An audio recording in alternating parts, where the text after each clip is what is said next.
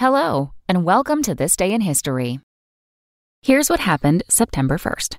The plight of the doomed Titanic has fascinated the public for decades, and scientists got a lot closer to understanding what happened to the notorious ship on this day in 1985, when a U.S. and French expedition finally located the wreck.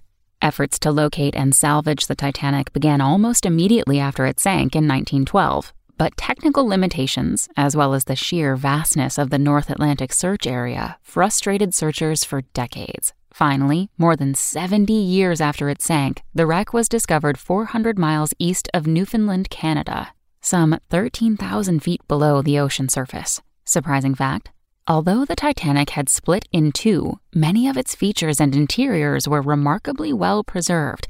Artifacts found among the wreckage include a violin, a pair of gloves, the bell that was rung to warn of icebergs, and a menu of the last meal served on the ship.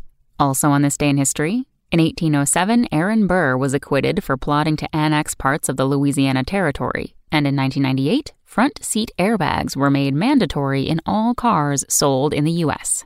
That's all for today in history. Tune in tomorrow to learn a little bit more about the world around you, and of course, have a great day. Spoken Layer.